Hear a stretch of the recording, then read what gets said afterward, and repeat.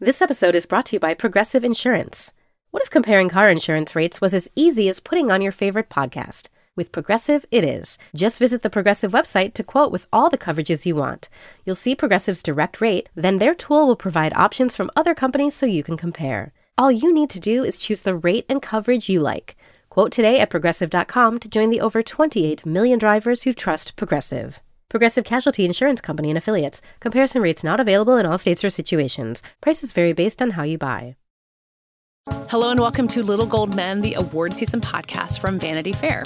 It's such an honor to present this next award. And here are the nominees. And the Oscar goes to... And the Oscar goes to... And I can't deny the fact that you like me. Right now. You like me. I'm the king of the world. There's a mistake. Moonlight, you guys won Best Picture.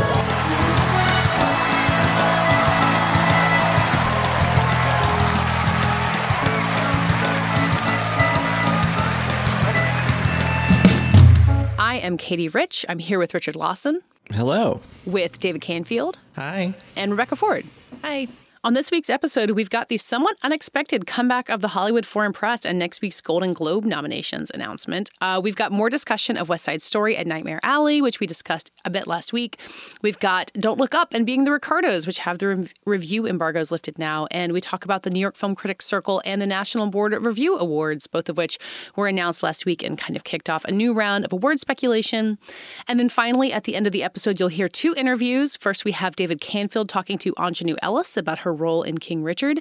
And then Rebecca Ford talks to Belfast director Kenneth Branagh. So I think surprising all of us, we are talking about the Golden Globe nominations and the press conference announcement that's going to happen next week as we record this. The state of the HFPA and the Golden Globes and whether or not the Globes exist anymore had been kind of an open question until they basically came out and said, hey, we're doing it anyway. And immediately as we record this, they put out a statement on Twitter that was essentially like, we hear you, we want to be better. The president of the HFPA talked to our colleague Joy Press for a piece that she published this week, as well as some publicists who are still pretty skeptical of the group. There's a lot to talk about, and David, you'll be there next Monday for the press conference announcing the awards, so we'll have more to talk about next week. But David, just kind of generally, what are you anticipating when these nominations come out despite all odds? I'm anticipating most people like me going out of sheer curiosity as to the boldness of continuing to hold your nominations conference at an ungodly early hour at the same location as if nothing has changed. And I bet a lot of people do show up for the sheer spectacle of it. You know, my feelings about their nominations this year is that they're going to play it as safe as humanly possible, as safe as HFPA possible, I should say. Mm-hmm. Just because this is a year they really need to skate through to regain the prestige and televised spectacle of what they normally are next season. So I'm just hoping for someone to say Dear Evan Hansen at the podium and everyone in the crowd to gasp and cheer. That's all we can hope for, really, because otherwise, what are we doing here? I mean, Rebecca, you were doing reporting on the Globes over the summer when two of the members kind of quit in frustration about how these reforms were playing out. And now they're saying, you know, we've reformed, we've done it, we're ready to return. Are you surprised by how quickly they're just going for it? Yeah, you know, I am surprised. I feel like a lot of the people I talked to who had a lot of criticism about this group are also surprised because it just feels like maybe they should have taken a little more time. Like maybe they should have taken a year off. And at the same time, a lot of people understand why, because you disappear for a year. It's really, really hard to come back. The memory of everyone who works in Hollywood is so short. But it does feel like I think it would have been a better move maybe to just sit it out this year. So, and I think in this release, it actually mentioned that 3 of the studios have not provided screenings or shared their content with voters. So there are some studios that are sticking by their sort of policy to not cooperate this year. But we don't know which ones those are, right? We don't yet. We're digging. And I mean, it's even a question of how much access they have, because in some cases, I saw an Entertainment Weekly report yesterday that some studios have, intentionally not sent links out to these members and actively do not want them to see their movies. And so it'll also be interesting to see, is there a movie that you could safely assume they would go for that doesn't pop up a lot. And, there are going to be a lot of rumors flying around that stuff, too, I think. And I think the question for us and for the media as a whole is how much you cover them. Like, we are obviously, we love awards and we love covering who's been nominated for something. And I think people probably deserve to feel happy if they get nominated for something. But who's going to actually put out a statement thanking them for the nomination? Who's going to cover the list of nominees just straight face? It's a kind of a test for all of us. And how much are we going to let them kind of come back and get away with saying that it's really ready to make its comeback? And how much do we want to give the reported 21 new members a chance? Maybe this is a whole different organization now. I just want to preemptively congratulate Dear Evan Hansen on its record-breaking 30 nominations. I mean, there are a lot of musicals this year. I think we've said this maybe amongst ourselves, maybe on the air, this would be a really good year for the legitimate Golden Globes to exist, because comedy musical could be a fun category more so than it is in other years. So, maybe I'll feel a little bit thrilled when, In the Heights gets some recognition that we didn't feel like it was going to get otherwise, despite all the kind of Sturm und Drang surrounding it. I was gaming it out with a friend last night about, okay, so best actor, musical, or comedy, how many other people have to get nominated, not to keep beating this dead horse, for Ben Platt not to get nominated. And actually, the math is there, because, DiCaprio for Don't Look Up, that is a comedy, I don't know. And devoid of all context, it is kind of an interesting year to think about that because, like you said, Katie, there have been so many musicals, much more so than a normal year. Yeah. Well, maybe that's a good way to lead into the next thing I wanted to talk about, which is what we talked about last week, honestly. Richard, you and I talked about West Side Story. David and Rebecca, you talked about Nightmare Alley. We were all over the place traveling, seeing these movies. Now we have all seen all of them and can kind of regroup and maybe get a little bit more distance from this big rush of hype that happened for both of them. And we've seen some awards for both of them come since then. Just a quick up and down vote. I think we were all highest on West Side Story as an Oscar contender. Do we feel as enthusiastic as we did a week ago about its odds here? Yes. I do. I feel very enthusiastic about it, both in terms of its chances and just personal feelings about the film, which I really unexpectedly loved. Yeah, I think it's a really strong contender. Yeah, I think they really pulled it off. Everyone was really doubting how you update this film, and I think they're having more screenings this week with the talent on stage, and it's being met with a lot of standing ovations, and I think they've really done it. So yeah, I'm very high on it as well. Richard, you are a voter in the New York Film Critics Circle, and you are not at liberty to discuss the voting process, but you guys did give West Side Story an award for cinematography, which surprised me a little bit because there's a lot of really beautifully shot movies. But, speaking generally, that does seem to indicate a level of support for this movie among critics, not just, old school Academy voters who love a classic musical. Oh, yeah. And without getting into specifics, West Side Story had a lot of support in other categories as well. Nothing that got it to a win, but it was well represented in the many rounds of voting over the course of the 5 hours that we were in that room at Lincoln Center, which felt fitting, given West Side Story's were the wrecking balls or the big construction equipment where Riff lives just right outside your window? Yeah, and then I don't know if people know this who are listening, but after we vote every year, we do a Jerome Robbins dance in the plaza, just to honor history. But speaking of another group of critics, journalists, I actually don't really know who's in the National Board of Review, but Rachel Zegler won Best Actress at that annual thing, and that for me, none of this syncs up directly with the Academy, yes, but that's a strong show of support for that film. In my experience, talking to my colleagues in the Critics Circle and those who are not, but are in other voting bodies, that movie, like you said, Rebecca, it kind of surprised people. It was wow, they actually did pull it off. And I think that among its many other merits, that kind of hey, they did it energy really will help propel it to, I think, a lot of success. And I think the big thing is that I would hopefully, I would imagine that that's going to be a big box office-y, over the holidays kind of movie. So it'll have popular support as well, which, yes, the public is not voting for these things, but when they like something, it can help, I think, change the winds for a movie's chances at the Oscars. Yeah, you imagine the relief of having a box office movie to support at the Oscars. It feels like it's been 100 years since that happened. It hasn't been that long. But I think we were all talking about Dune and being like, well, Hollywood's back and people went to see it, so they want to embrace it. But West Side Story seems like a much more natural fit for that kind of like, the people love it and the Oscars love it. And we'll throw all of our weight behind it. Yeah. Yeah, and I'm curious to see what this filmmaker, Steven Spielberg, I think his name is, and what he does after this. You know, this is a huge calling card movie for him, you know. Yeah, a lot of promise. Several of our listeners, I think maybe after I raved about him last week, were interested in, I have reason to believe it's Mike Feist, not Feist. We're going to have to find that out. But he plays Riff in the movie. I thought he was my favorite performance in it. People wanted to know what we thought his odds for a nomination were. I'm pretty high on it, especially because supporting actor has been a little bit of an odd duck this season. Anybody else want to join me in saying he will get nominated? I don't know, Katie. No. I mean, you're right, though, that I can only think of two actors who I could comfortably say are getting nominated there, which are Cody Smith-McPhee and Ciarán Hinds for Belfast. Beyond that, who both won awards this past week. Correct. But I would have said that before. Other than that, it is hard to say how this category is taking shape. And I would like to think that he's so good in the movie, and if the movie just completely, knocks voters off and it gets, over 10 nominations, I would like to think he could be a part of that.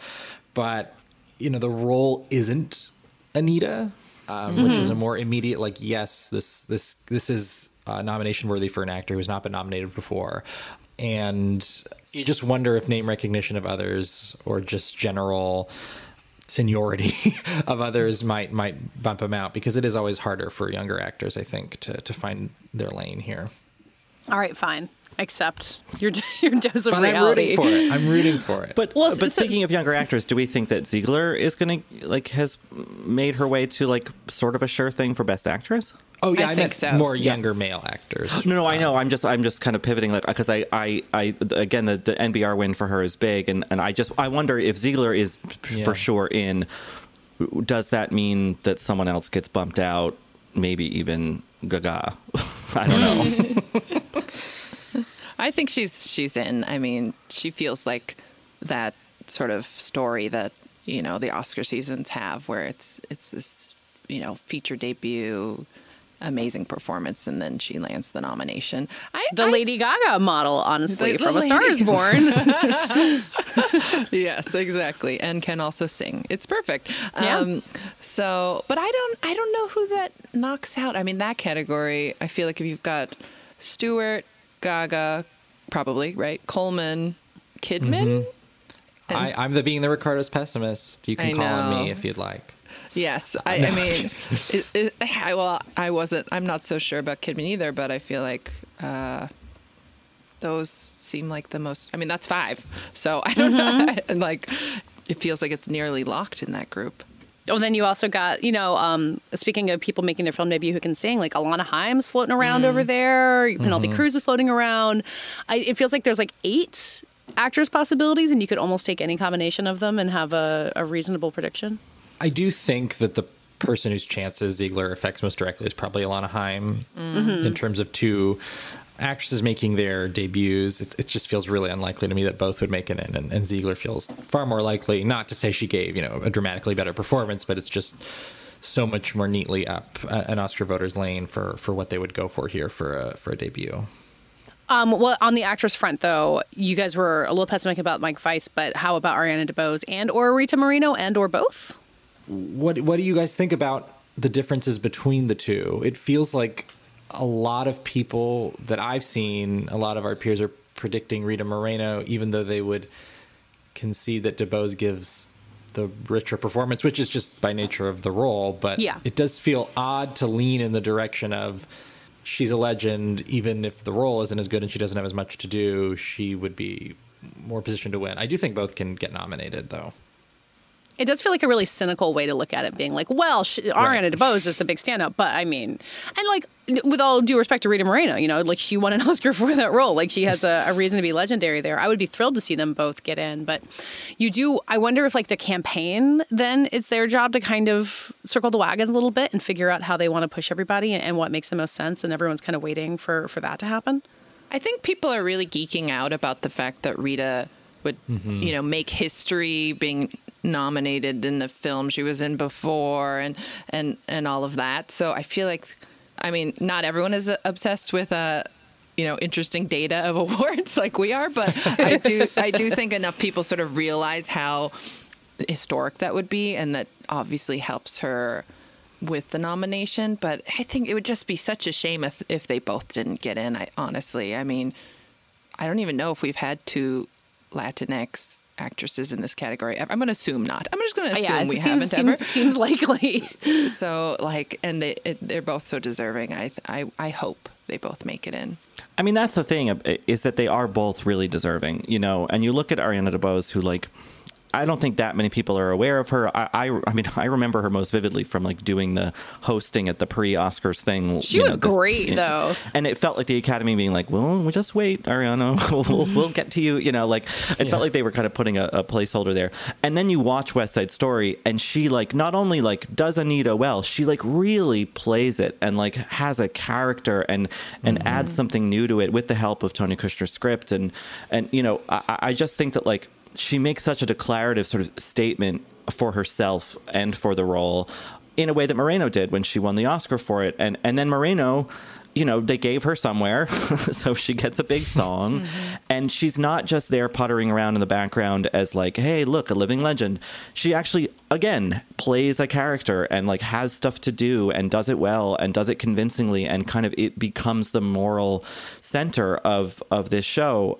So I think they're kind of both undeniable in the way that 2 of the actors from The Favorite were, who both got nominated. I think there's room for them, and it's in a category that we have all had kind of question marks around this whole season thus far, because it's a strange category this year, and there are a lot of great supporting actress performances that like in Mass or whatever that probably haven't gained enough steam to get in there. So I think there's plenty of room for both of them, and it would be deserved.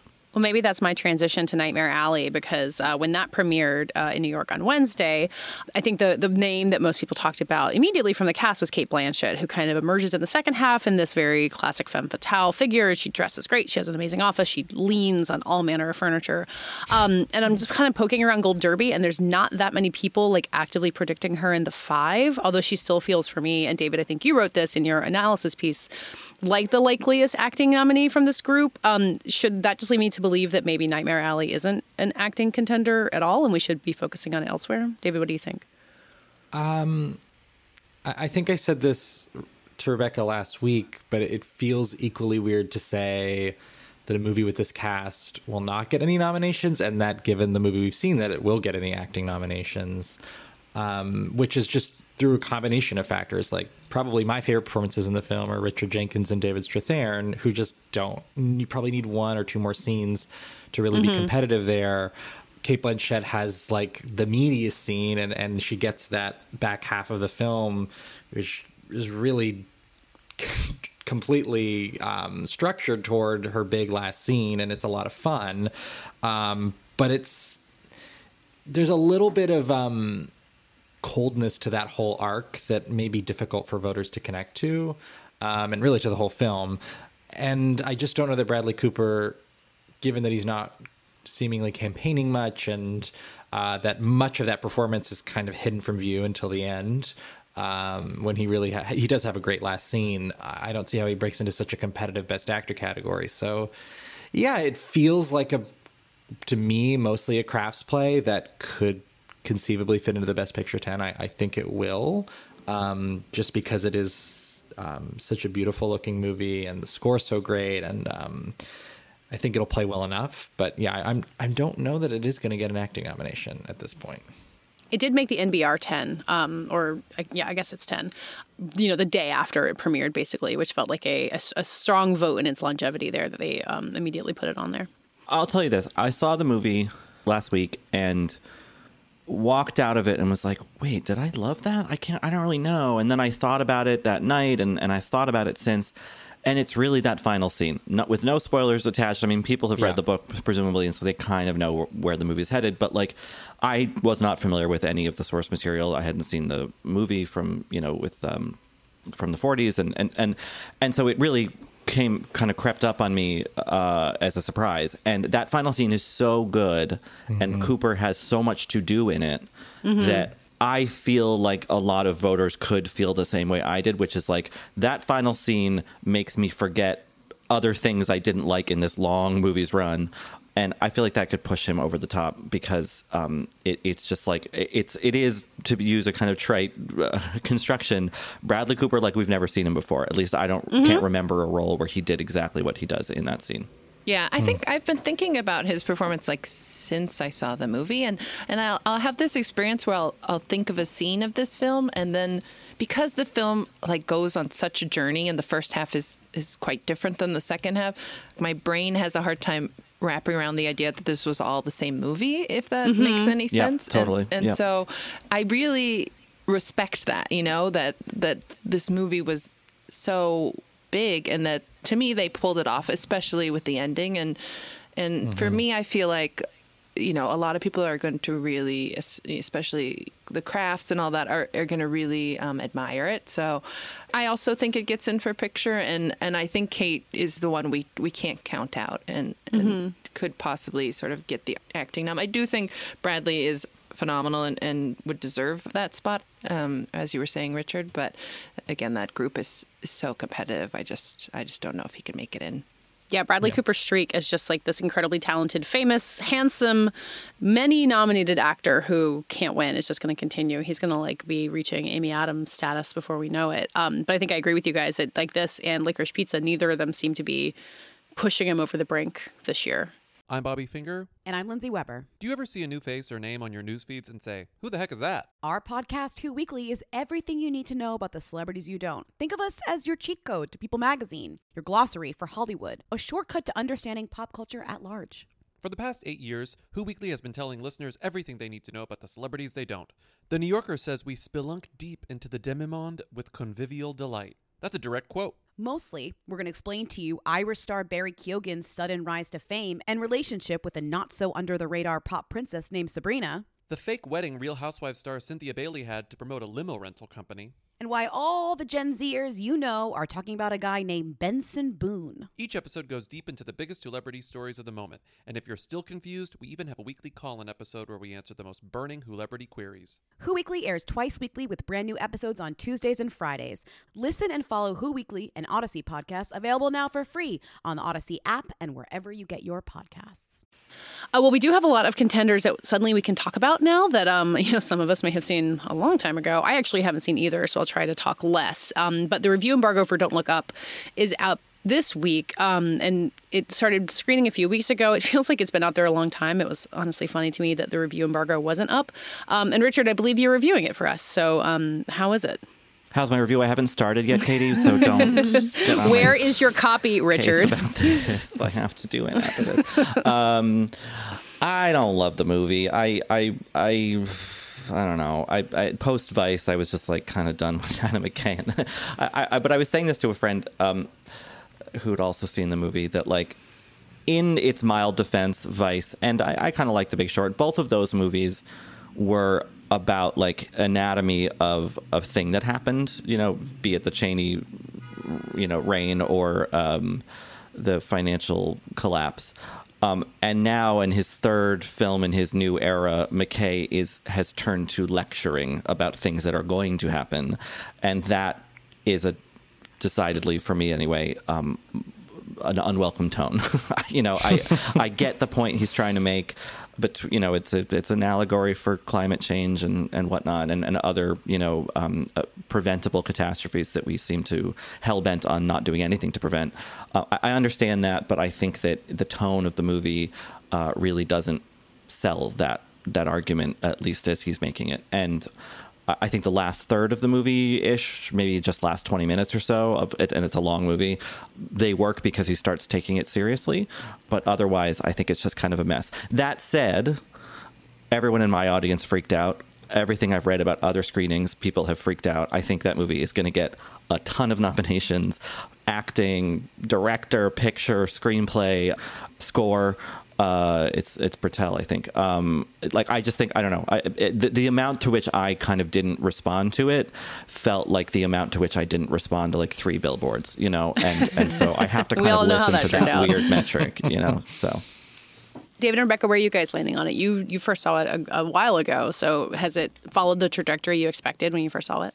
I think we all feel pretty much the same way about the movie itself, and to Richard's point, Vice was not a movie that worked for me. It was not particularly well reviewed, and it was a huge Oscar player. It got a lot of nominations, and I don't think that this movie is too much of a departure from what the last 3 movies in Adam McKay's filmography have shown.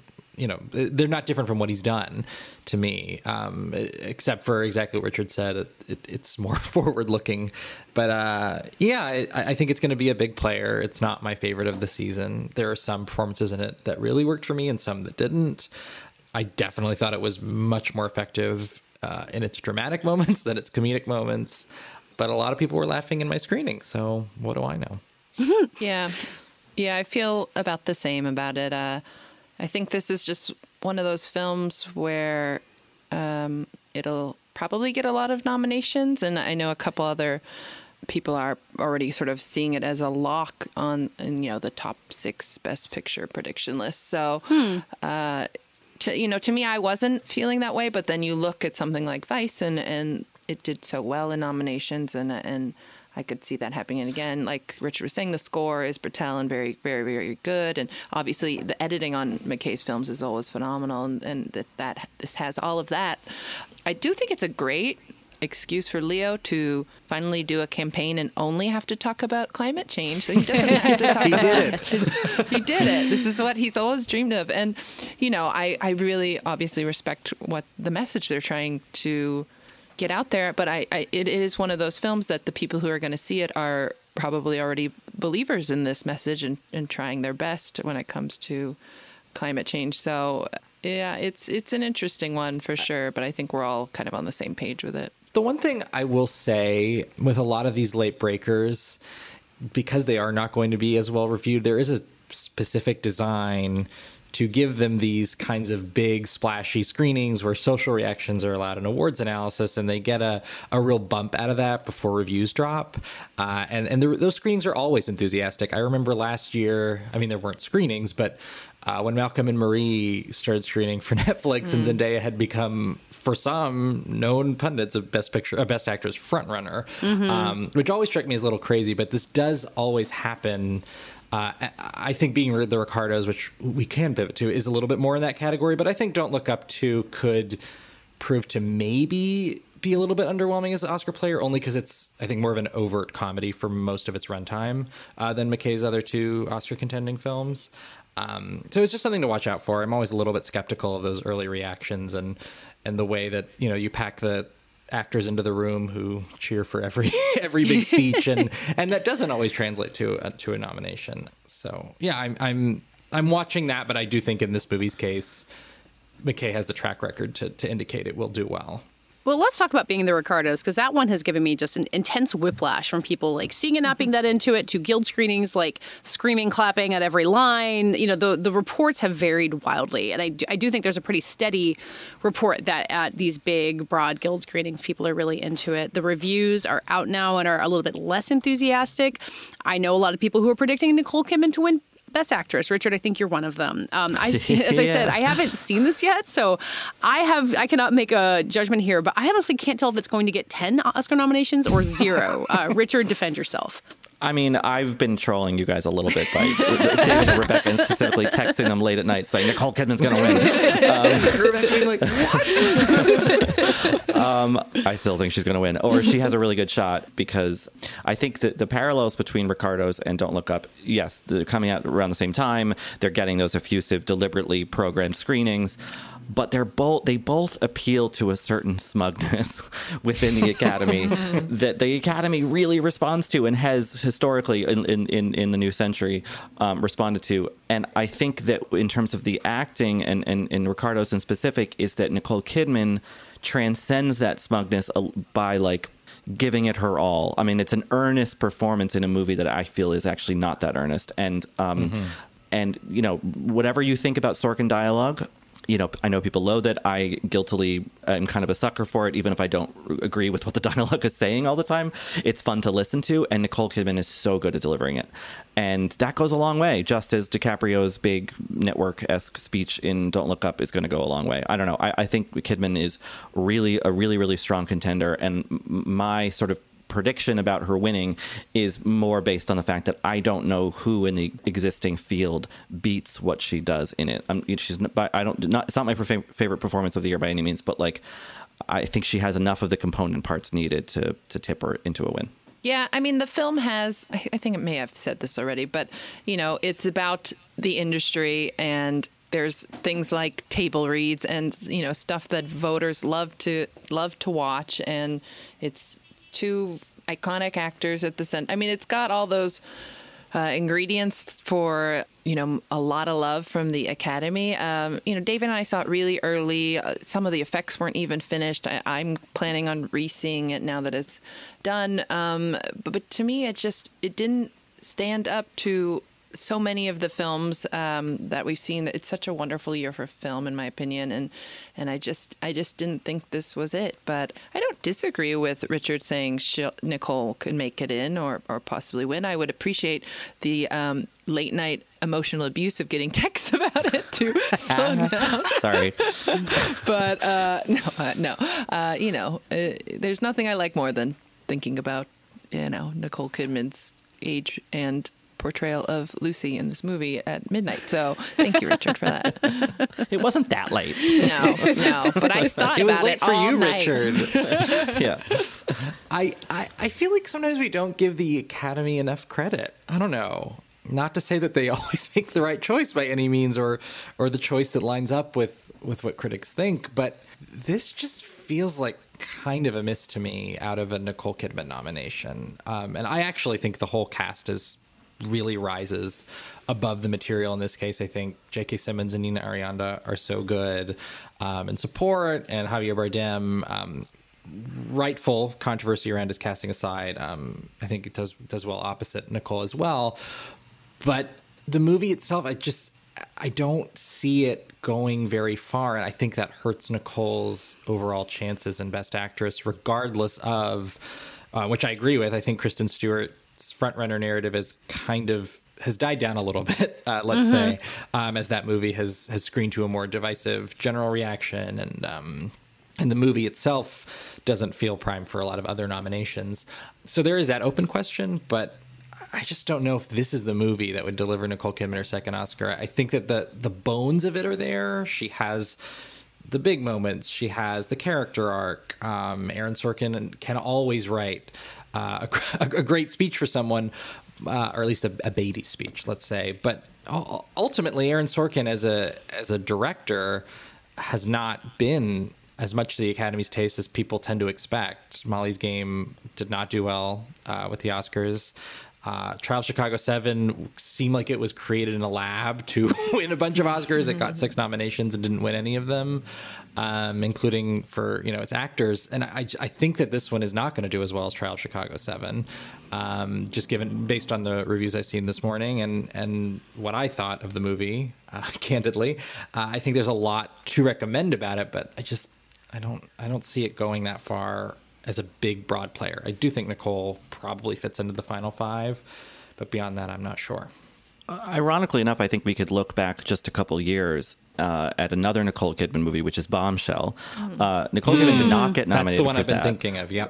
But Charlize Theron and Margot Robbie did, and it didn't get, it got a makeup and hairstyling, which Ricardo's could also get, and then nothing else. So it was represented at the Oscars, even though, and then that was screened late. It was, you know, the screening I went to with a bunch of, you know, media, TV media people in New York was well attended and well received and all that. And then it couldn't make it across the finish line. So I think that in your view of things, David, like that is a totally plausible outcome for this movie, where it was, you know, lauded initially and then it quickly dropped.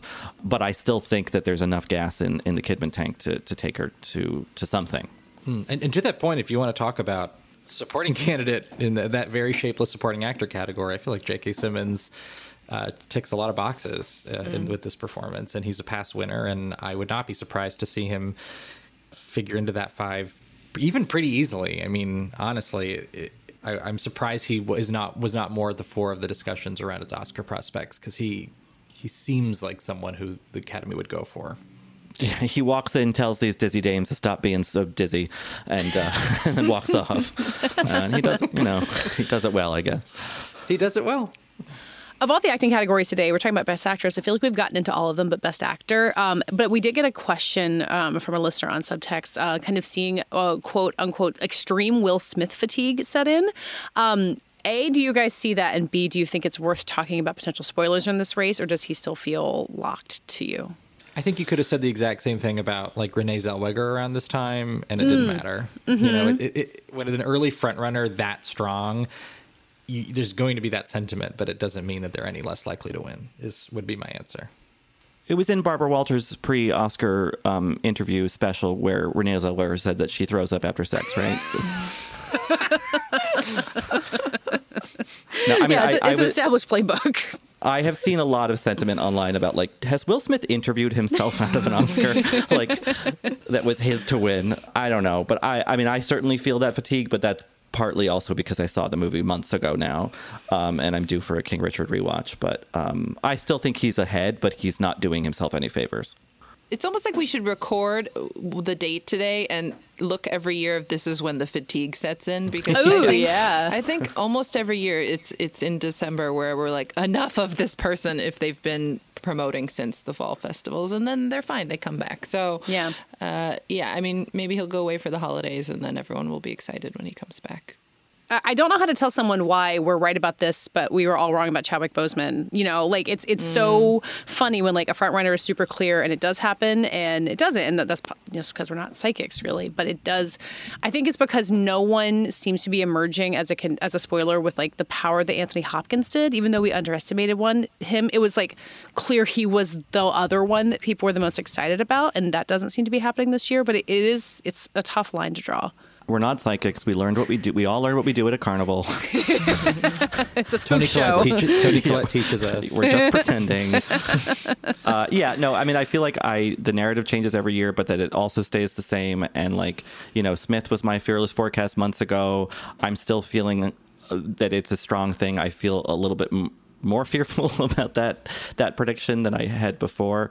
But yeah, I think you're right, Rebecca, that the fatigue cycle is pretty reliable, and all we need now is for people to go away for the holidays, come back in the new year. The room has been cleared out a little bit, and then Smith can kind of more perhaps delicately, you know, reignite his campaign, because it's been a weird foray thus far. But I think there is still ample time to course correct. I do think Benedict Cumberbatch is going to win a lot of critics' awards, and I think he may emerge as a clear-ish challenger, especially because Power of the Dog really played well on Netflix. It was viewed a lot more than their other contenders this season, and that movie being popular enough could make a difference. But yeah, I do agree that around this time you have your set front runners, and then you just start questioning how sure they really are. I mean, like, I felt pretty confident about Kristen Stewart. I don't feel confident about Kristen Stewart anymore. So in some case, you know, it's hard to know where those feelings are just creating drama where there isn't any, and where it really is like, actually, we have no idea. But in this one's case, like, King Richard did disappoint a little bit at the box office. It has been, I think, overtaken in the, you know, quote unquote crowd pleaser department by a late breaker like West Side Story. And so there are things working generally against that movie's campaign that weren't true a month ago. But I think the power of Will Smith's performance remains strong. And I know people in the industry really, really love it and love that movie. And that's what ultimately counts. Well, this is a good way to loop back to the National Board of Review and the New York Film Critics Circle, which we've mentioned a little bit throughout. Will Smith won at NBR, and Benedict Cumberbatch won at New York Film Critics Circle. So maybe that's exactly that binary you're talking about, David, of Cumberbatch kind of coming on strong as a critical favorite. Yeah, and I think that David, you're right to point out that it's done well on Netflix, Power of the Dog has. And I think that is, I did not expect that movie to get traction beyond, snooty critics or whatever. Yeah, me neither. But it seems to be. I mean, judging by the amount of Bronco Henry jokes I've seen on gay Twitter, I mean, this movie has legs. Yeah, the Bronco Henry memes, I just didn't see it coming, and I will be sick of it soon, but I'm enjoying it for right now. The thing from the Critics Circle I want to talk about the most, and I think the most surprising and thrilling for people who've seen it, is that Drive My Car is the best film. Richard, you talked about it as having been on your top 10 last week, but did you think that was going to happen? That you guys were going to pull that off? I did not think that was going to happen. It wasn't even in my master plan. I got a few things that I had hoped to win did actually win, which was exciting. Kathryn Hunter for Macbeth, that was really cool for great. Supporting actress. Yeah. But yeah, Drive My Car, I'm not supposed to reveal too much about how the vote works, but we do not vote for Best Picture last, I'll say that. So we kind of knew all day that had won, which was really exciting. And then obviously when it was announced, people were like, oh my God, great choice, which is always great to hear. But also there were plenty of people who were like, huh? But I hope that some of the factor has been answered by a win like that. That is a movie that can really benefit in America from that kind of attention. And I don't think that by any means that that Drive My Car is going to get a Best Picture nomination, but it looks strong for international feature. And if nothing else, though, it hopefully just shines a little more light on a movie and a filmmaker who had two great movies out this year than would otherwise have been. And so, yeah, people should go see it. I think it's still playing in art houses around the country right now. And yeah, I thought that win was really exciting. And, similar to the Academy, it's a very rare film not in English that won Best Picture in our group. Yeah, it really makes you hope that we see some other curveballs in there. I think looking at something like this and being like, well, it doesn't tell you anything about the Oscars is really not the point. And we are as guilty of that as anybody because we're constantly trying to predict the Oscars. But, having a small critics group where, a few passionate people can really sway the vote, that is the power that you have. And it's really exciting to see it used on a scale like that. I think us being about half the size of the HFPA makes us doubly relevant, right? Yes, yeah. Somehow that math works out. Yeah, I think that's true. Anything from the NBR that stuck out to you guys? We talked about Rachel Zegler. We talked about Karen Hines. I love seeing the breakthrough performance for Alana Haim and Cooper Hoffman together. That's a nice pairing. Anything else that popped up for you guys? Ingenue Ellis, that's a good win. Yeah. And I think puts her firmly in an expected nomination, which is cool.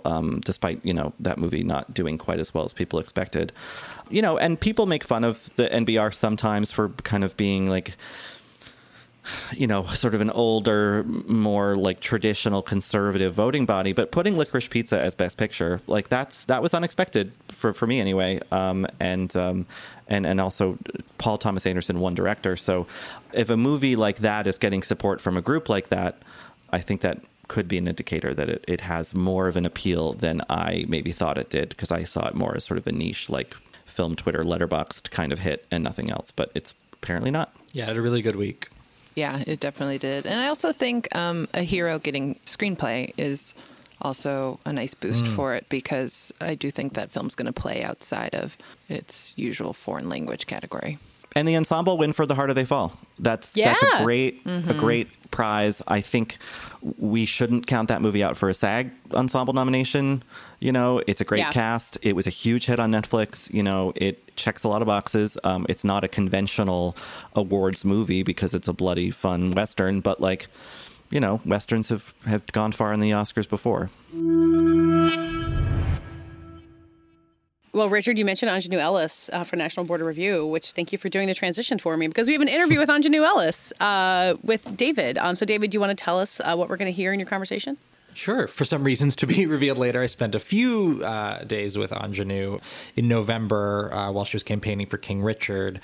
And I met her for this interview at the Black Excellence Brunch hosted by Tina Knowles for King Richard, and specifically honoring her.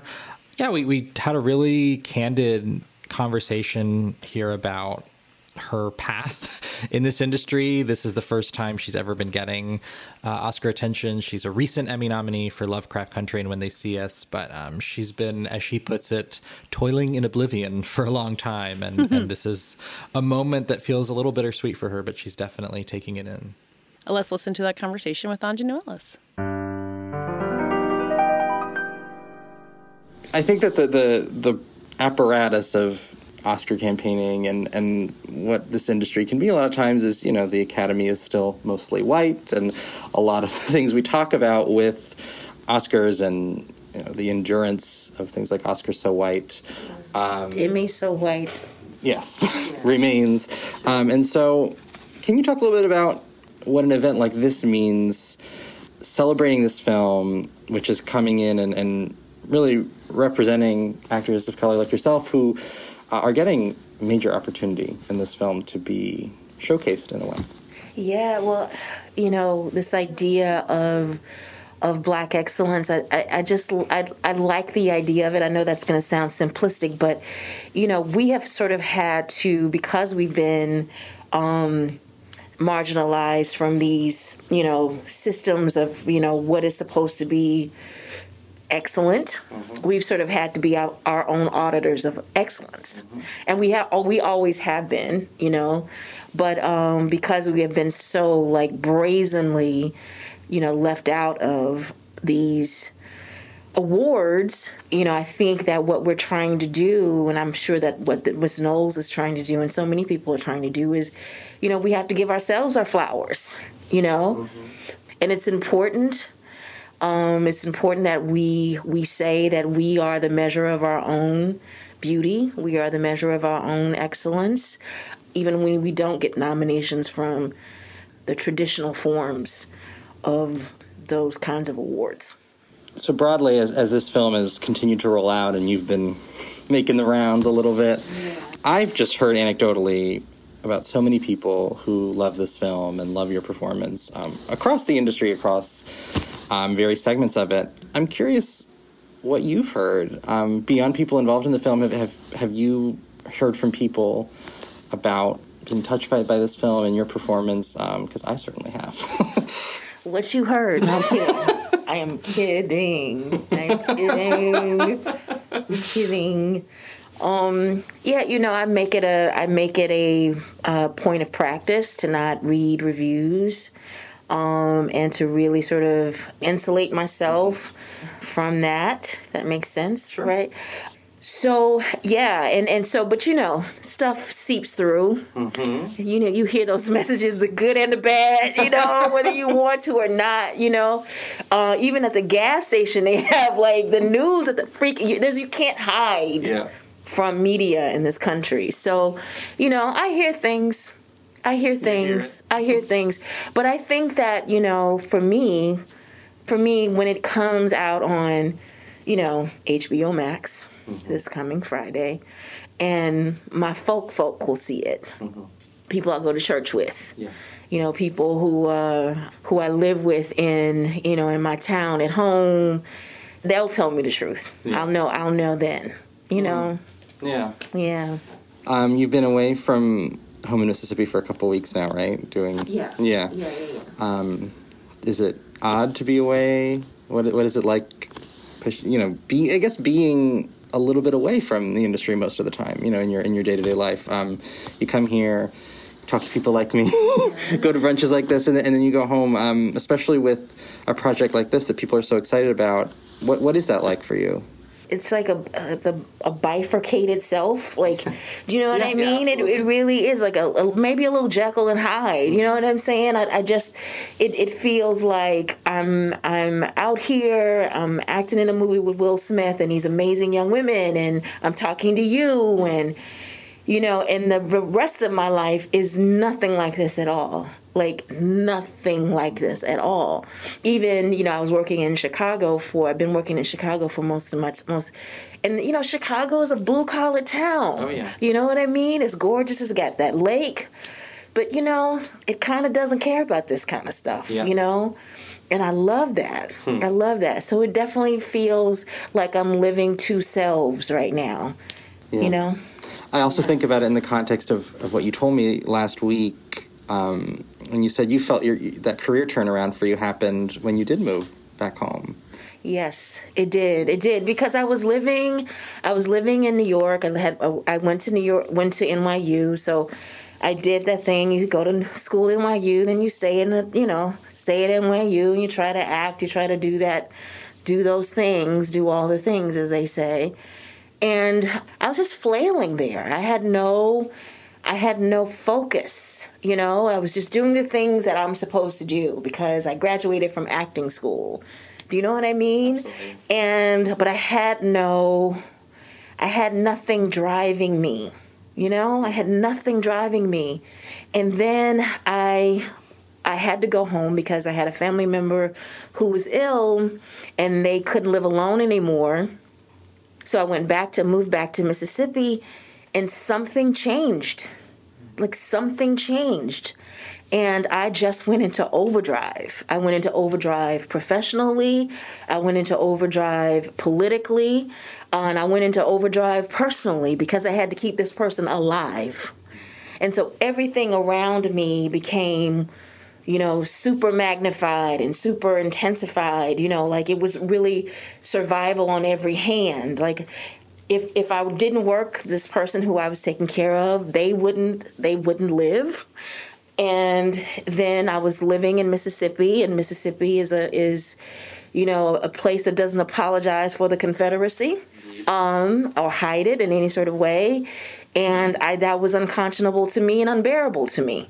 So that became a part of my fight. So I was fighting for my family member. I was fighting against Confederates. And then I really started fighting for my professional life. And that meant how that, you know, how that expressed itself was that I stopped accepting no. You know, I just would audition and I would audition and I would audition and I would audition. And they'd be like, yeah, we don't know. And then I would audition again and I would send another tape and another tape. And I think I know that happened when I moved back home and my life really came into focus when I went back to Mississippi. Yeah. And so now you mentioned this bifurcated self. And I imagine that there is some part of that is helpful in a way, that you can have that part of you that is home and allowing you to move forward in all these areas of your life, as you said. Mm-hmm. Yeah, I mean, I'm telling you, I appreciate all of this. This is all so neat. You know what I mean? Like, yeah. You know, like I'm getting my hair done, I get my makeup done, I'm in the new house, and yeah. I'm talking to you. I cannot say that enough, you know, and I just think it's like, it's very, very cool, you know? But I'm telling you, when this is over, I'm getting right back on that road, yeah. And I'm going back to my life, you know? That it's the part of me that it keeps me sane. It keeps me alive. It really is, because there's so much about, I love the acting part, I love the creative part of this. Yeah. Chopping it up with Will Smith on screen or chopping it up with whoever. Right. I love that part. But there's so much that's associated with this kind of job that can destroy you. Yeah. Because it is, there's no measure of, there's no really apparatus of protection. Yeah. Right. Like, it is just you. Your face is a failure. Your clothes are a failure. Like, it is just you. It's not like, you know, oh, you didn't play that piano well. Right. Oh, what, you know what I mean? It's just you. And you're constantly being judged, and, you know, that part of it, it's soul destroying. And I have to protect myself from that. Yeah. Well, as you're still here for now, one aspect that you've gotten to do a lot is reunite with your cast, and yes. I got to go to one Q&A last week. What has it been like reuniting with everybody, and also, you know, hearing them talk about the film maybe in a way you didn't get to talk about while you were making it? Yeah, you know, it's interesting because you don't know, you're in the midst of it, and you're not really aware of what someone else's experience of the thing is while you're doing it. Yeah. You're just doing it. So to hear Will say these things, you heard him, right? You know, and he was talking about like how his character study and how he read a book to prepare. A serial killer book. Yeah, it's a serial killer book, and I'm like, yo, I got to get that book, you know. And I was like, I didn't talk to him about any of that, you know. It was such a treat, yeah, to hear him talk about his process. Like, I'm sitting here for free, listening to Will Smith talk about his process, yeah, for free, you know. So I get such a kick out of that, and then you know these young women, Sanaya Sidney and Demi Singleton, who play Venus and Serena so masterfully. Yeah, oh my God. I'm telling you, I know they think that I'm just blowing smoke up their asses, but it was just watching these young women craft their performance every day was just, I learned so much from them. And it looks like they're just having fun with Will Smith on screen, and it's so much more. It's not just that. Everybody cannot do what they do to be so convincing in those roles as they are. I loved watching you and Will talk, particularly about the kitchen scene, and just what do you get from an actor like that? What does that bring to your performance? What does that do for you as an actor? Yeah, we didn't talk about that scene. We didn't talk about that scene. We didn't rehearse that scene at all. There were some of the scenes we were able to kind of talk about and work through, but that one was one that we did not at all. So we just sort of showed up, and I think we just really, really were working on making sure that the words were right. Yeah. That I sounded, and I was talking to Isha Price, Miss Orsine's daughter, Venus and Serena's sister, up until, 30 minutes before we shot it, and was just asking her, tell me what Miss Orsine would say. Tell me how she felt. Mm-hmm. And she was so generous. And I feel she feels the way that I do. And I'm sure, of course, even more so, that her mother has not had a chance to have her say. That she has sort of been, literally and figuratively, been on the sidelines of this great American sports story, and no one really knew how central she was to it. Yeah. And so I felt that scene was my opportunity to tell the world who Miss Orsine Price was. Yeah. Like, that's how important it was to me. And I think Isha felt the same way. And then when I'm in there with Will, he has his position, right. From, Mr. Richards' position. And I think, and he said this, and I think this is fair, that at that point we had been Orsine and Richard for so long that we were able to just breathe and just live those words and mean them. Mm. It's an interesting scene, too, because there's a lot about Richard and children from, his life before Orsine and mistakes he's made that we, the audience, haven't been made aware of, that kind of flow into the story through what your character is telling him, which, again, I'm just fascinated a lot in this movie by what goes unsaid with your character and how there are some blanks you have to fill in because you don't have as much information about her and her side of the story. So what was it like, say in that scene, for example, bringing these things into this is big information for the audience that you're providing when you say these things, but you're also revealing a really core part of your character as well. Yeah, I mean, that's the way that the scene was written. It, of course, it just evolved. It had so many, iterations, and there was more about those kids before. Oh, interesting. Yeah, a little bit. That's a little bit more. Yeah, but we, that didn't stay. But I had that as my background. You knew. You read. I knew about those other kids. And I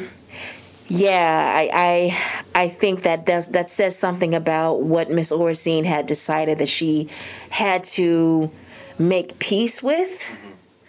Her particular kind of peace, because peace doesn't look the same way for everybody. Yeah. But the particular kind of peace that she had to make in order to live with this man, Yeah. She had to pay.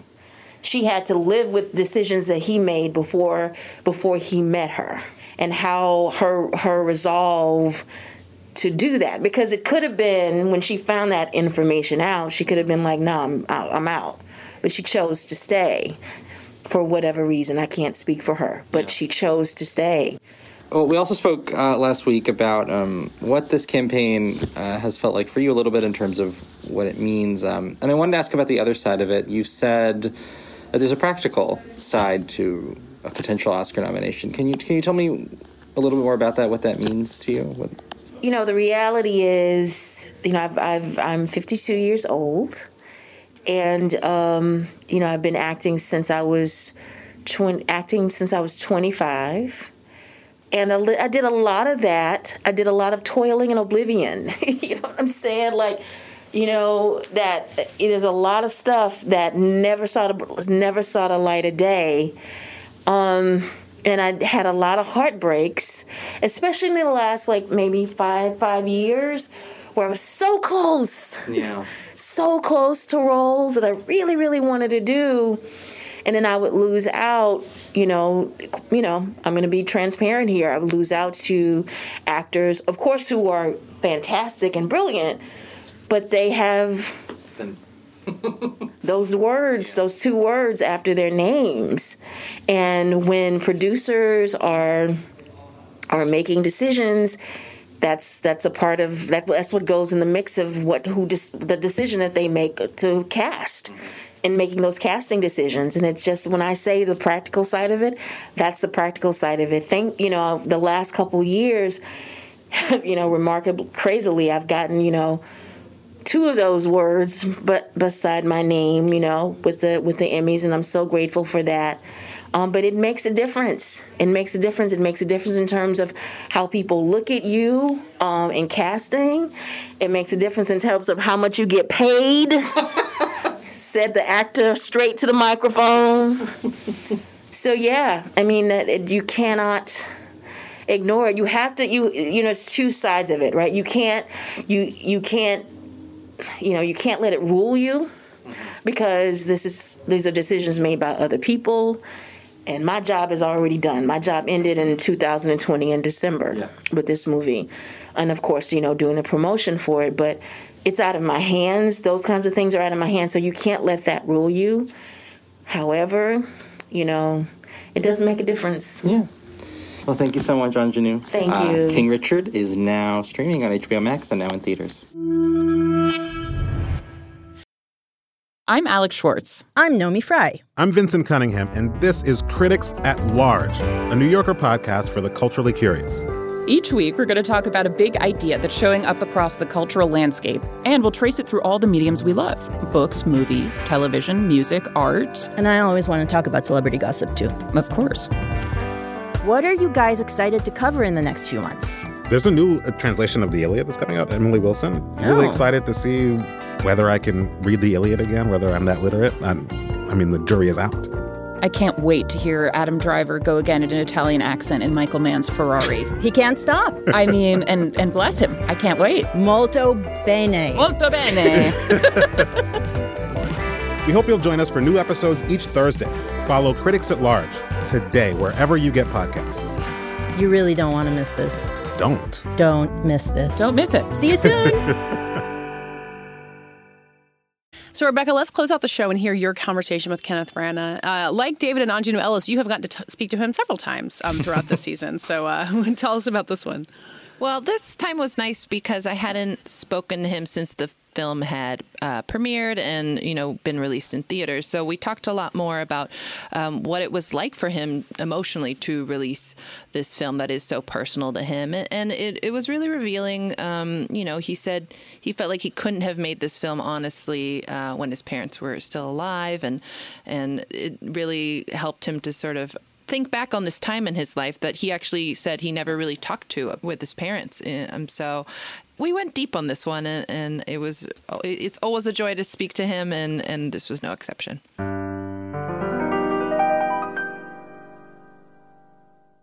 I'm so excited to welcome Kenneth Branagh, the writer and director of Belfast, onto the podcast today. Thank you for joining us. Thank you.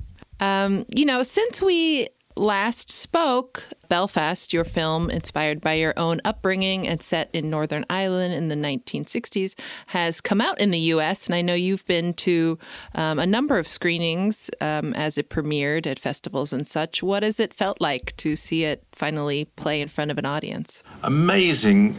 particularly to see how immediate the impact seems to be with people who may not even have heard of Northern Ireland or the Troubles or know much about any of that. But what seems to connect is family, people's recognition of some of the difficult choices in the film that have to be made by the family, and also a kind of empathy or recognition of the moment in the boy's life, our sort of 9-year-old leading character who is at a point where innocence is lost, and in a way the film is about a moment that registers. We begin to see the last day of his childhood, if you like, and now the beginnings of the bruising process of becoming an adult and dealing with, which the film again seems to resonate with audiences around the issue of loss, whether it's the loss of a family or a home or an identity or whatever. And then sometimes it's just simple. It's characters they seem to respond to. And I think the most memorable encounter I had was when the credits were playing at the Telluride Film Festival, where we screened it for the first time in front of a big audience, and a woman came up to me in the middle of the credits and leant over to me and tried to speak and couldn't speak. And I noticed that the tears were running down her face. And then eventually she just managed to get out, "I'm a grandmother." And then she walked away. And she reminded me of my own grandmother, who, when lost for words like that, would eventually say, "I'm too full." She said, "Oh, my mother used to say, I'm full up." And this woman was too full. And I don't think her reaction was anything to do with Belfast, the place. It was to do with, our own experience of being a grandmother. And that was very, very meaningful to me. Wow. I'm curious, you've directed plenty of films, but because this one is so closely tied to your own personal story, did you have more nerves before sort of debuting it to the world? I didn't think that I did, but it turned out that I did. So to give you the example of that, really, both Jamie Dornan and I, again at Telluride, we both knew that we'd had a very profoundly satisfying experience in making the film. And I felt that, in a sense, that was enough for me, that a chance to tell the story the way I hoped to eventually came up. But we played on whatever it was, the Thursday night, and I think it was that very night that woman came over to me and said, "I'm a grandmother." And then we had a screening very early the next morning. And when we were coming into Telluride, there was a queue or a line for the movie that stretched all the way out of town. It was the longest line I've ever seen for anything. And that was already a sign of a certain kind of jungle telegraph that was operating in Telluride. And I looked at Jamie Dornan, and he looked at me. We didn't say anything. Then we got into we were going to do a Q&A afterwards. And before we went on, I said, "Are you all right?" He said, "I'm feeling very emotional." And I said, "Well, so am I." I said, "Why are you feeling that?" And he said, "Well, because, I come from a place called Belfast. I don't know if I'll ever make another film that's called Belfast or about this, thing." He had lost his father just 3 or 4 months previously. He was still, like everybody is sort of processing that. And then, so we go on for the Q&A. The first question he gets asked about is fathers. So he's gone. He's a wreck. And then, the same thing happened to me because we came on, everybody stood up. This was already sort of overwhelming, really. And then, yes, it was part of a sort of a very emotional journey through the early screenings of this film, where one was humbled by how much it spoke to other people who, as I say, often just came up to me to tell me their own stories, to tell me what it had unlocked, to tell me where their family intersected with this. And so I didn't really quite understand how sort of protective of my own family I was, hoping that it would mean something to other people, because ultimately that's what made me make it. If I hadn't thought that the story could speak, a little wider than my own experience, I wouldn't have done it. But I hadn't realized how emotionally sort of charged that experience would be. But I thought I was ready. I wasn't. Mm. Is there a part of the film that, obviously having edited it and everything, you've seen it a million times in pieces, but is there a part of the film that gets to you or pricks your heart the most when you watch it? Well, I think it changes around a bit, but a lot of it still does. It really does, because I think one of the characteristics of the piece was that we caught something very spontaneous and real in the boy, Jude Hill. We often didn't rehearse. He's a first-time actor, but he's a very smart lad and a very imaginative boy. And so it really feels as though we were also capturing something in Jude's life, which was a first time, which was an exposure to something new. And there's something very touching about that. So I think the genuineness of that vulnerability and that youthfulness is something that always touches me. There's a moment when he lies back in his bed when his father's just said cheerio, and it's early morning, and already, earlier in the film, there's a scene where he says, overhearing his parents talking about this decision they might or might not make, you're coming back, aren't you? And when we see him in the just... It's summed up for me, this sort of moment of what the kid had lost.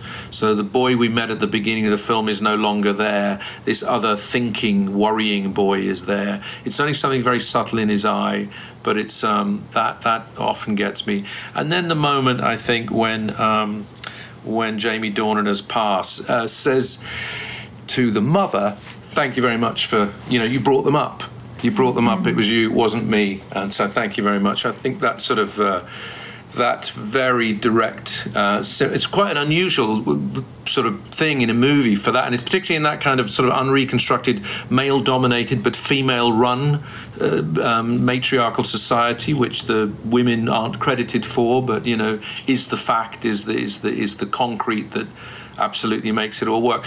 That almost always gets me for the surprise. It almost surprises Jesus Christ, I know it's coming, but it surprises me. It's something I heard my own father say about my mother so many times that it always gets me. Yeah.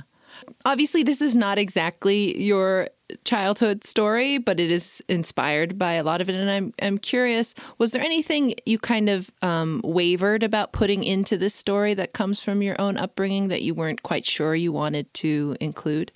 I think quite a lot of it, actually. I mean, I couldn't have made it when my parents were around, because I think my father would have been furious for me to mention anything about the tax man. That would have been, he'd have considered that very, very poor form, probably. Although, because I know my father was an honest man, but the building trade in Belfast was a complex thing. And let's say there was a misunderstanding that was righted because they paid all this bloody back tax and it cost so much in time and energy. I think, inevitably one just wondered about whether it was too raw or too exposed in some way. But the truth is that I felt like it was definitely coming from a good place. And that place was really a place of honoring them, honoring my parents and honoring that time and honoring that city, and trying to understand with some compassion the ways in which people were doing the best that they could. And the best that they could was sometimes flawed and sometimes, full of errors and mistakes and things. But I think I felt at the beginning of the pandemic when I was writing this that somehow, I don't know, we all needed to be a little kinder to ourselves. We all needed to appreciate and value, however imperfect, and every family, I suppose, is bound to be, the gifts that we've been given. And the gift that I was given, we were multifarious, really, but there was that period I would call of innocence, of a beautiful, not idyllic, but certainly a home of real meaning for me before the violence began. And then after the violence began, I was really the beneficiary of an enormous act of sacrifice on the part of my parents to leave something that defined them, that city, that extended family. And I guess one of the reasons to make the film was also something I didn't really put together till after we finished it, that we had never spoken about it. Never ever spoken about that day that mob came up the street. We never spoke about the 9 months in which that decision about whether to leave was considered. And I think it was for two reasons. One, they had to completely commit to this new life. They wanted to make the sacrifice work, as it were. And also the idea that you would parade your so-called suffering is a very anti-Irish thing. You know, as far as we're concerned, everybody in the world has problems, and they're all usually worse than the ones we've got. And so it's, you know, particularly from the north of Ireland, there's a kind of anti-showiness, you know. The cardinal sin is to get above yourself. Never get above yourself, and which means you can't go on about, my suffering, my trauma, the time that the crowd came down my street. Well, I'm not suggesting we tried to do that with this film, but I think there was wherever they are, you know, I am grateful to have the chance to say, well, I think you did in these circumstances. Well, we did all do the best we could, and the best we could kind of learn from. Do you think we can talk about this scene now that it's come out, that's near the end, where Mom makes Buddy return the item he has stolen during a riot, essentially? And I think you mentioned when I spoke to you before that is actually pretty close to something that happened to you. Yeah, there was this. I got caught up in what turned out to be a crowd heading towards a supermarket that was being looted. So the window, the big plate glass window, had been smashed, and I mean, it was a shop known to all of us. To everybody, it was just we knew the people who ran it, and but just the volume of people meant that it was mayhem. We went in, people grabbing ridiculous things, anything, you know. And in the end, when I was very uneasy about it, but I didn't know what was going on, but I literally couldn't not move in the same direction. You couldn't get it was a torrent of people. It was a people jam. So I was encouraged to grab something, and I grabbed a massive pack of household washing powder. I felt somehow that would be useful, at least. I felt that was more selfless than bringing back a family pack of chocolates or something. But I literally couldn't get in the house when I got there, and I explained to my mother what was going on. I mean, I had to move out of the way because she would have taken my head off with the slap she was going to give me. Instead, she didn't. She chased me back down the street, and we ended up back in that supermarket so that I could be forced to return it. And the idea of explaining "Thou shalt not steal" was made clear to me. But in slow-mo, almost for the pair of us, when we got there, was this sense of what have we done? What have we done? We're back in this not just dangerous, but this life-threatening situation. It was a big tipping point for an understanding that things had gone so far that anybody, me as a kid in the human physical traffic of it, or my mother in a kind of passionate reaction to it and against it, could just get so caught up that you lose yourself. It was an example that it was possible at that time, the way that situation was developing, for things to become out of control it seemed like almost a matter of seconds, but certainly in ways that took away reason. And even the most would-be civilized people were in there behaving in uncivilized ways. Yeah, it's an amazing scene, and I could not believe it was pulled from your real life. I thought it was just something you put on the page, though.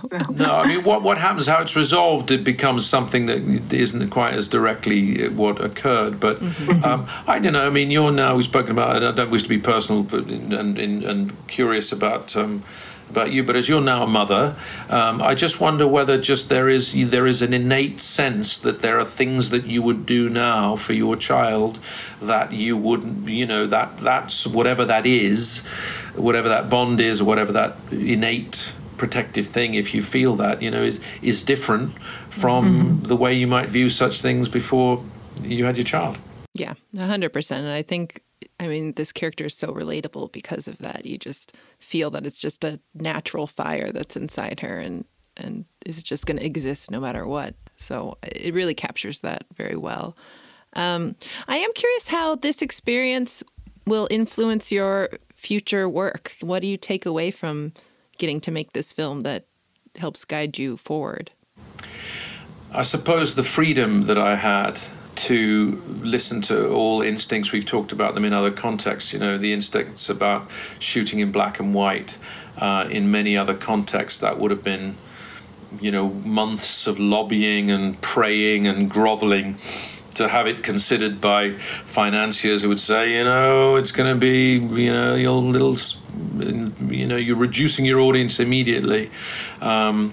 but just following one's creative gut instinct about that was I think what I learned. And then I suppose the process of writing. I mean, although I haven't written that much, I've got plenty of screenplays in bottom drawers. I've had the glory of working with great writers and you know, sitting in rooms with them and talking about how good writing emerges. And I suppose primarily also, which I think is a key to writing, full stop, is I'm a voracious reader and always have been. Really from the moment reading actually, you know, was what, when I came to England and it was much more solitary existence and we got much more insular, what I found was reading. I remember buying my first book, 5 shillings 25 pence, taking home, and my father being appalled. He said, "What'd you buy that for?" I said, "Well, I wanted to read it." He said, "But once you read it, it's done. What are you going to do then?" I said, "I'll put it on a shelf." He said, "We got libraries for that kind of thing." And so, but I would, the bug was bitten. So I think definitely more writing, because I suppose the sense of a certain kind of you know, authorship that is sort of, you know, very particular when you know, it's your words on the page, and you know. So I think sort of a freedom to follow one's own instincts as assiduously as possible.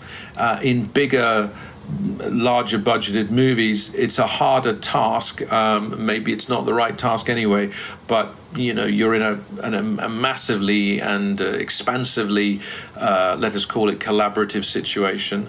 And sometimes that's a wonderful thing, and sometimes it can be the enemy of a story told with clarity, as you know, one is sometimes squeezed into worlds of you know, trying to please everybody all the time. It's not possible.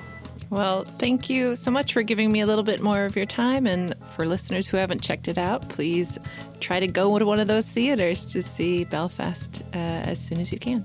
Thank you again. Thanks very much.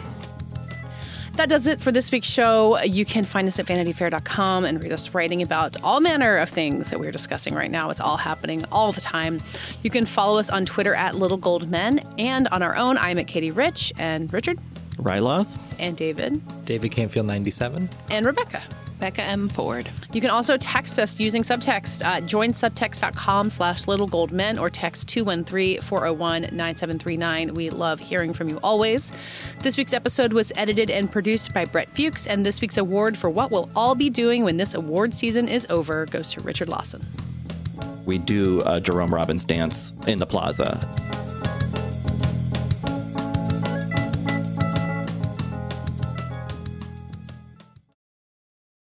Hi, I'm Jeremy Larson, the reviews director of Pitchfork, and this podcast is supported by Pitchfork Music Festival. Pitchfork Music Festival will take place July 19th through the 21st at Union Park in Chicago, Illinois. This year's lineup features Jamie XX, Alanis Morissette, Black Pumas, Carly Rae Jepsen, Brittany Howard, J. Paul, Muna, Jessie Ware, 100 Gex, and many more. The festival also features diverse vendors as well as specialty record, poster, and craft fairs, and works to support local businesses while promoting the Chicago arts and food communities as a whole. For more information on tickets and lineup, visit pitchforkmusicfestival.com.